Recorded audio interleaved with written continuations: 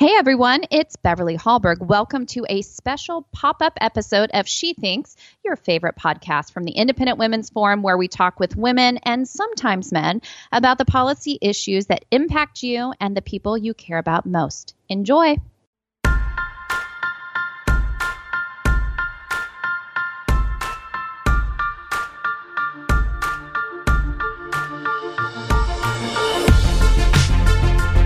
Hello, I'm Hadley Heath Manning, Director of Policy for Independent Women's Forum, and your host for today's special pop-up edition of the She Thinks podcast. And today we have a very special guest. We have Dr. Marty Makary on the line. Dr. Makary is a New York Times bestselling author and Johns Hopkins surgeon and professor of health policy. His recent book, The Price We Pay, which I've read and thoroughly enjoyed, takes on surprise medical bills and reveals how individuals and businesses can lower their healthcare costs. Isn't that something that we're all interested in? Steve Forbes, a friend of IWF, has described this new book as a must-read for every American. I second that endorsement. So thank you, Dr. Makary, for joining our podcast today. Great to be with you, Hadley. Well, you know, the subtitle of your book, I think, is going to catch a lot of eyes. The subtitle of the book is What Broke American Healthcare and How to Fix It. I mean, this is a very pertinent question. I think healthcare was the number one issue that voters cited in their 2018 exit polls and the midterm elections. So I don't want to ask you for a spoiler, but if you had to summarize what broke American healthcare, let's say you had to do it in just one word, what would you say? What would be that word? Well, can I use two words? Sure. Appropriateness and pricing. So in other words, we've had a crisis of appropriateness in medicine. Too much medical care, overtreatment, some undertreatment, but the appropriateness of care has been a giant mismatch. That's issue number one. Root cause number two of our healthcare mess is pricing failures. And these are embarrassingly simple to fix. The Pricing Failures Initiative calls for price transparency, honest billing practices, and these are the issues that are resonating with everyday Americans right now. People are getting hammered with their medical bills, and it's healthcare surprised everybody as being number one during the midterm elections as the number one issue. Healthcare will be number one in the presidential elections that are coming up, and it's not the traditional back and forth Republican Democrat issues. It is the fact that Americans are getting hammered with medical bills. Businesses are getting hammered with their healthcare costs, and these are the fundamental issues of our era. Yeah, I mean, it doesn't matter if you're a patient, if you're a Republican or Democrat, we're all experiencing the same frustrations. I'm curious about your experience writing The Price We Pay, because as I was reading it, you know, I was overwhelmed at the amount of data and research and also personal stories that demonstrate what you're talking about, the lack of appropriateness, the lack of price transparency, just the difficulty that people have navigating American healthcare. But you also demonstrate that there are some glimmers of hope in our current system. So what was your experience writing the book? What was something that surprised you in your research? Well, Hadley, I loved writing this book. Doing the research, which involved traveling to 22 cities over 2 years, I talked to insurance CEOs, hospital executives, doctors, pharma, middlemen, pharmacies, insurance brokers, and most importantly, patients, who I still think are the real experts in healthcare. But I learned a ton. I really wanted to sort of understand the business of medicine with a total command of the field, to be able to explain every aspect of it and to encapsulate what's broken and how we fix it. So for everything broken that I present in the book is a solution and disruptor who is already fixing healthcare in a small pocket somewhere, and that story needs to be told. You know, I don't know if you saw the movie The Big Short. Have you seen that film? Yeah, good. It was a great film, wasn't it? It took a very complex subject, even a boring subject, if you will. The same thing people ascribe to healthcare. Complex, wonky, boring, don't bother me with it.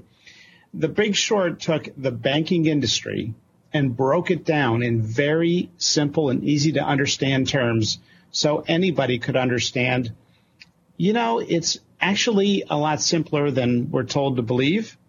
It's as simple as banks spending money they don't have. They're spending borrowed money. They're selling toxic assets. They're trading things that they're sort of betting on their competitors. And they're paying ratings agencies to give them inflated ratings. So I was so impressed at how this film took a very complex industry and broke it down for the everyday American, where you could leave that film and understand, now I understand exactly how the banking industry worked. And I wanted to do the same for healthcare. So that was this awesome trip for 2 years across America, talking to folks. And I think what I left with was an incredible sense of optimism, that people are fed up, that there are great solutions being used in the market, that experiments with price transparency, with direct employer purchasing of healthcare, with cutting through the middlemen, cutting out the money games, making healthcare simple, making it more accessible, lowering drug pricing. These were things that we've already fixed in small pockets, in little experiments around the country. We just need to get the story out. And after all, that's why somebody should write a book, is if you feel there's a story that needs to be told that is not currently being told. Right. I'm so encouraged to hear that, because I think in my conversations with a lot of my friends, there's just a lot of sort of heavy hearts and head shaking, like, oh, healthcare, it's so broken. It's almost overwhelmingly broken. So it's nice to hear that there are reasons for optimism. And I mentioned my friend group because, ironically, I have a lot of doctors as friends. I'm married to an MD, and a lot of our friends are completing residency or have just recently completed residency. And I appreciate that you acknowledge the role of physicians in this book and caring not just for their patients' health, but also, generally for the health of our healthcare system. So I'm curious what you think doctors specifically can do or should do to help fix healthcare in the U.S. Well, you're absolutely right. Doctors and nurses, medical professionals at every level, especially the millennials, who, as a part of their generation, believe in social justice, they are rising up and they are saying the solution is as simple as getting back to our mission. We need to just restore that great heritage. Hadley, when most U.S. hospitals were founded, they were founded with a charter to take care of the sick and injured in their community, regardless of, quote unquote, race, ethnicity, creed, or one's ability to pay. That's our incredible heritage. Most hospitals were started by churches. Most hospitals took care of anybody. It didn't matter who you were. They were there to serve. Hospitals today still hold these incredible mission statements. But when you go to the hospital, you can have simple treatment and get your life financially ruined by these crazy surprise and overinflated bills. We've even discovered a pattern where some hospitals will aggressively sue patients in court and garnish their wages.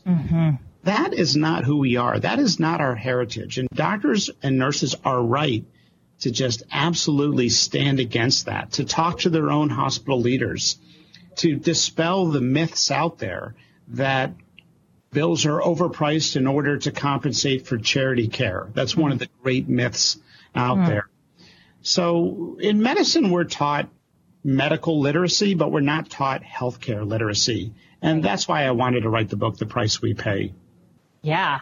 It's interesting. You mentioned sort of the foundational mission that so many hospitals had long ago. And I think there's a lot of cynicism today towards the healthcare system and distrust even, especially because of the problem you mentioned. And it has to do with billing and the lack of price transparency, the way that those bills can wreck us financially, as well as the extreme price variation. And you offer several examples of this in the book where patients might have a procedure and they look at two different hospitals, or you go look at two different hospitals and you find two extremely different prices for the same thing. So why is this, Dr. McCary? Why do we have such price variation in healthcare? Because it doesn't seem like we have this in other markets. Why the lack of price transparency and the extreme price variation? Well, Hadley, I honestly believe, as I met with so many people who work in the business of medicine, that we don't have bad people. Actually, everybody who's in healthcare at every level, from administration to being a physical therapist to office assistant, they go into medicine for one central unifying reason, and it's a sense of compassion. They want to dedicate their lives to helping people. The soul yearns for a sense of purpose in life, and you see that all over healthcare. We have great people, but they're working in a bad system where the incentives now are so perverse, they're doing things that medical professionals themselves find despicable and oftentimes internalize rather than have a vehicle to speak openly about. I think if you look at the workload on American hospitals, they've been pounded with regulatory requirements and other burdens. They have not had the time or the need to produce an honest and fair price itemized to the service that's being provided. Now, we're not talking about getting shot and being in the ICU. You're never going to get a bill or an estimate ahead of time for that. Right. We're talking about the 60% of healthcare that is shoppable. We're talking about the researcher that called 100 U.S. hospitals that do heart surgery and asked, how much is a heart bypass CABG procedure? Only half the hospitals could give him an answer after he called back and fought. Yeah. And of those who gave him an answer, the price ranged from $44,000 to almost $500,000 for the same procedure, and all the outcomes are publicly available, and he found there was no association between quality and price. It's been haphazard. It's random, and we can do better. Yeah, that's so how can we do better? Because this is sort of my next question for you. When it comes to price transparency, because when you mentioned, calling back, I think everybody's had this experience at one point or another where your insurance coverage, the hospital or the doctor didn't have the right one, or the hospital had it, but the doctor's group didn't, or there was a doctor who treated you while you were in the hospital that happened to be out of network, and then you get a surprise bill for that. So what can we do to address some of these problems? How can we give patients better tools so that when they are consuming that 60% of services that are shoppable, if they want to comparison shop to save money, or if they just want to plan ahead so they know what to expect to pay out of pocket, how can we give them better tools? How can we solve this problem of getting that better pricing information? Well, good things are happening right now, Hadley. And, as of earlier this year, Medicare announced that every hospital has to disclose their sticker prices. Now, we know those are not the real prices, but it's a first step. I've been encouraging Google and other patient navigation sites to provide an average markup for a hospital when somebody goes to look up a hospital. That increases accountability and creates more transparency. I've encouraged U.S. News World Report and Medicare, when they rank hospitals in the United States, to use the billing quality. Does the hospital use predatory billing practices? Do they sue patients? Or do they have good, honest, forgiving, merciful policies with low-income patients? And so we're seeing more transparency. We're seeing more accountability. And although only some patients will use real prices to shop, not everybody, but some will, they serve as proxy shoppers and drive the entire marketplace. Also, employers that sponsor health plans for their employees, they are proxy shoppers of healthcare. For example, one guy who has a business in Boston saw that the price of delivering a baby, that is a standard uncomplicated vaginal delivery, ranges from $8,000 to $40,000 in Boston for the identical service with the same quality.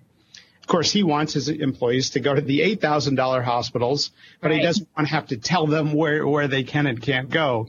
So he says, if you go to the $8,000 hospitals, you will get free diapers and wipes for a year. There you go. And everybody went. Yeah, I think I would too. So we're seeing proxy shoppers. We're seeing employers do really creative things. We're seeing Medicare make ChargeMaster pricing available. We're seeing more accountability with the markup. And soon we're going to see patient navigation apps and tools and search engines show what a hospital's average markup is when you consider going there for your care.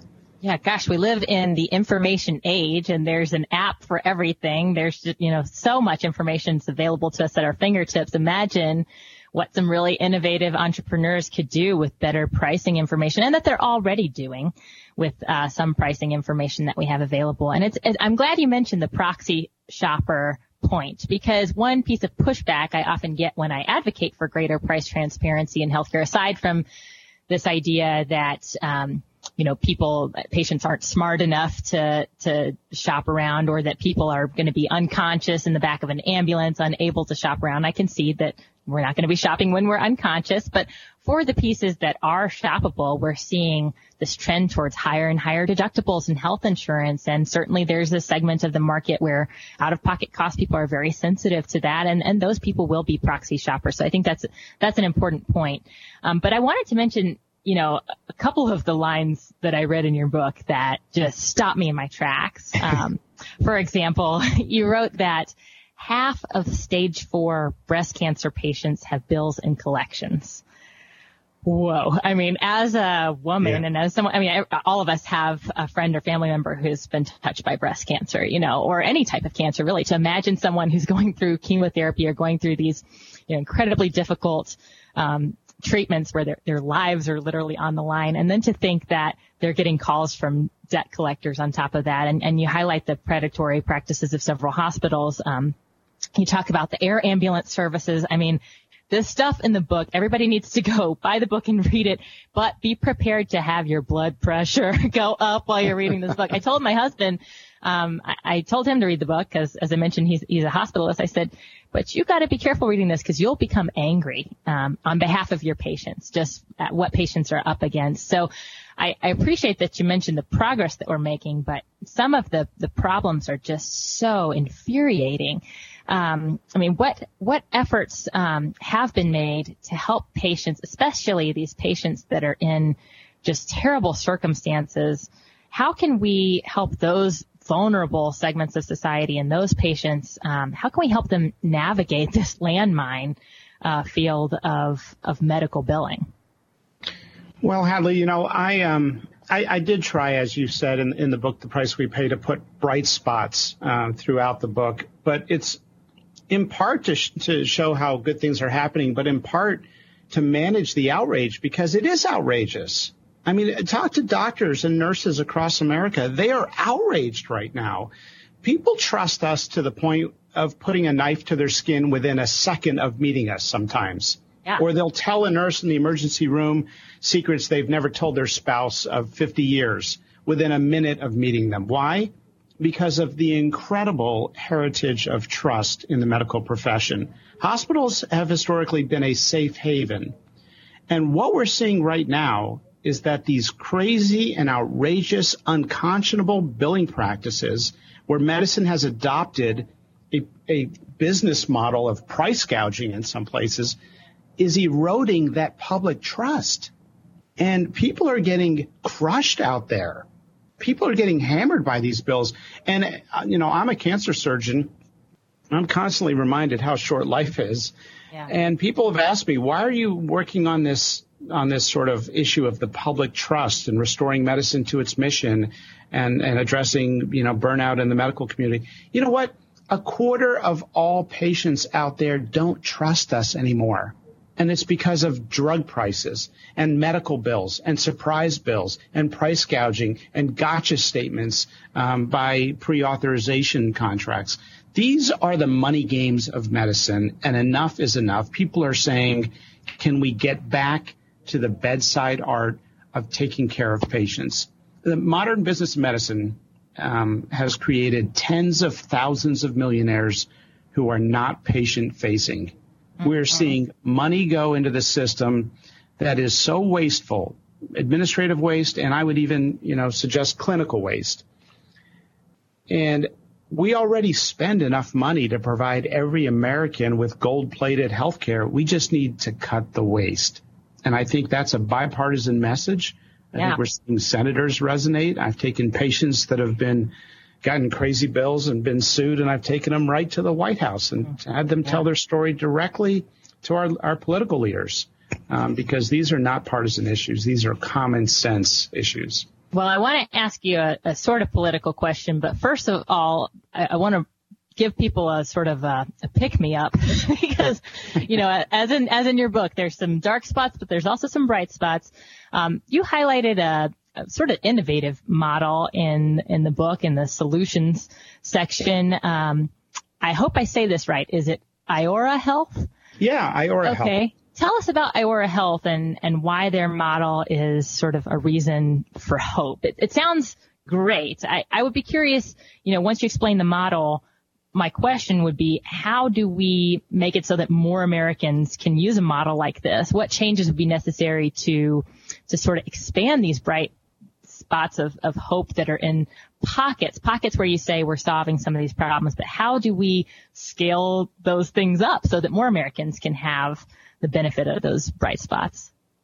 Well, Hadley, I loved my time visiting the Iora clinics and the ChenMed clinics alike. These are refreshing, bright spots in healthcare that are on the brink of going national, and they need support. They need people to know about what they're doing, and that's why I wrote the book, The Price We Pay.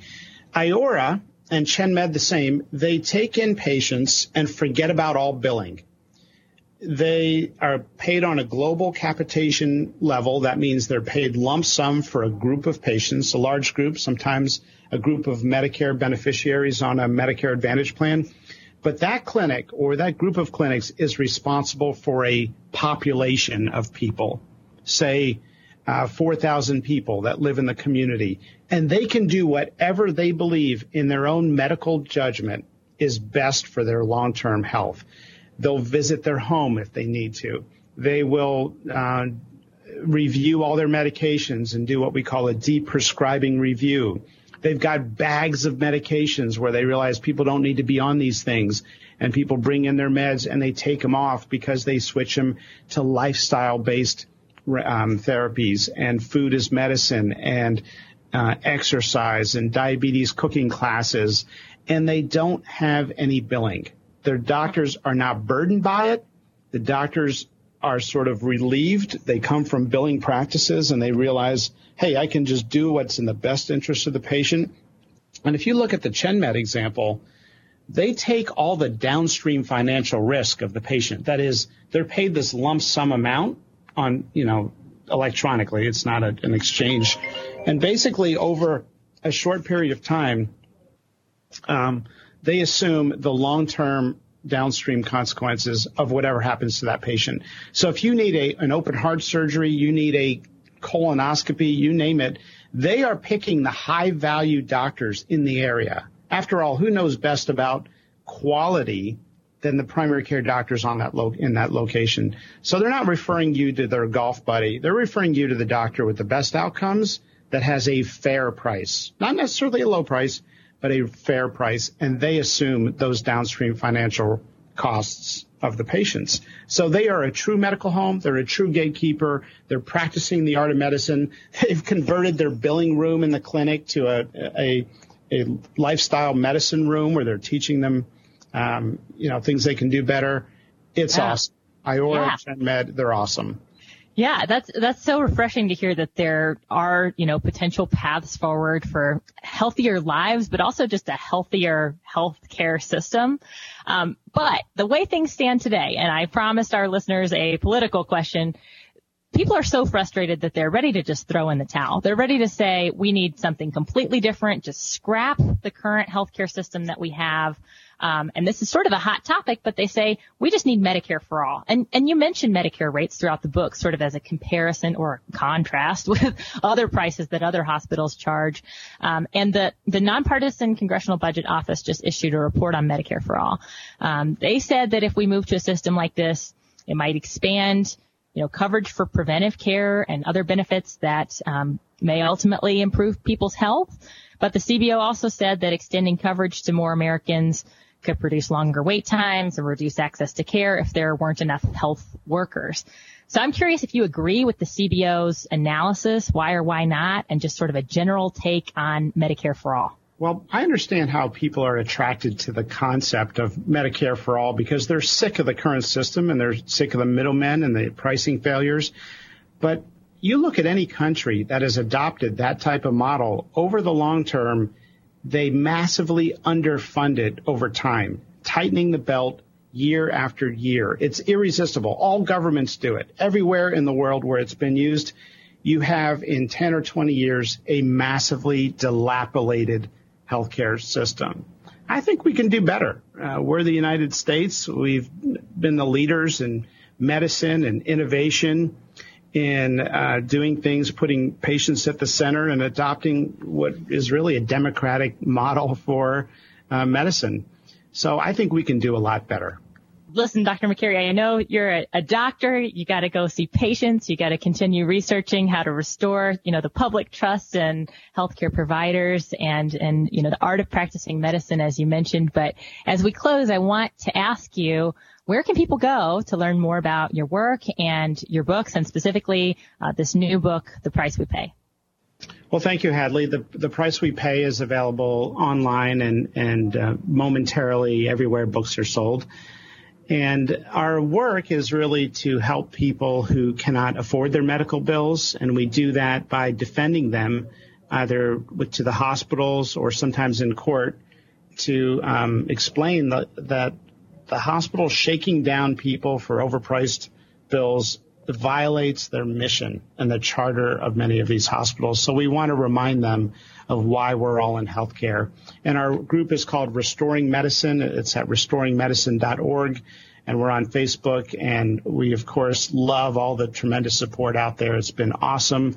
And so thank you so much for having me on this. You're doing great work, and really a pleasure to finally meet you here.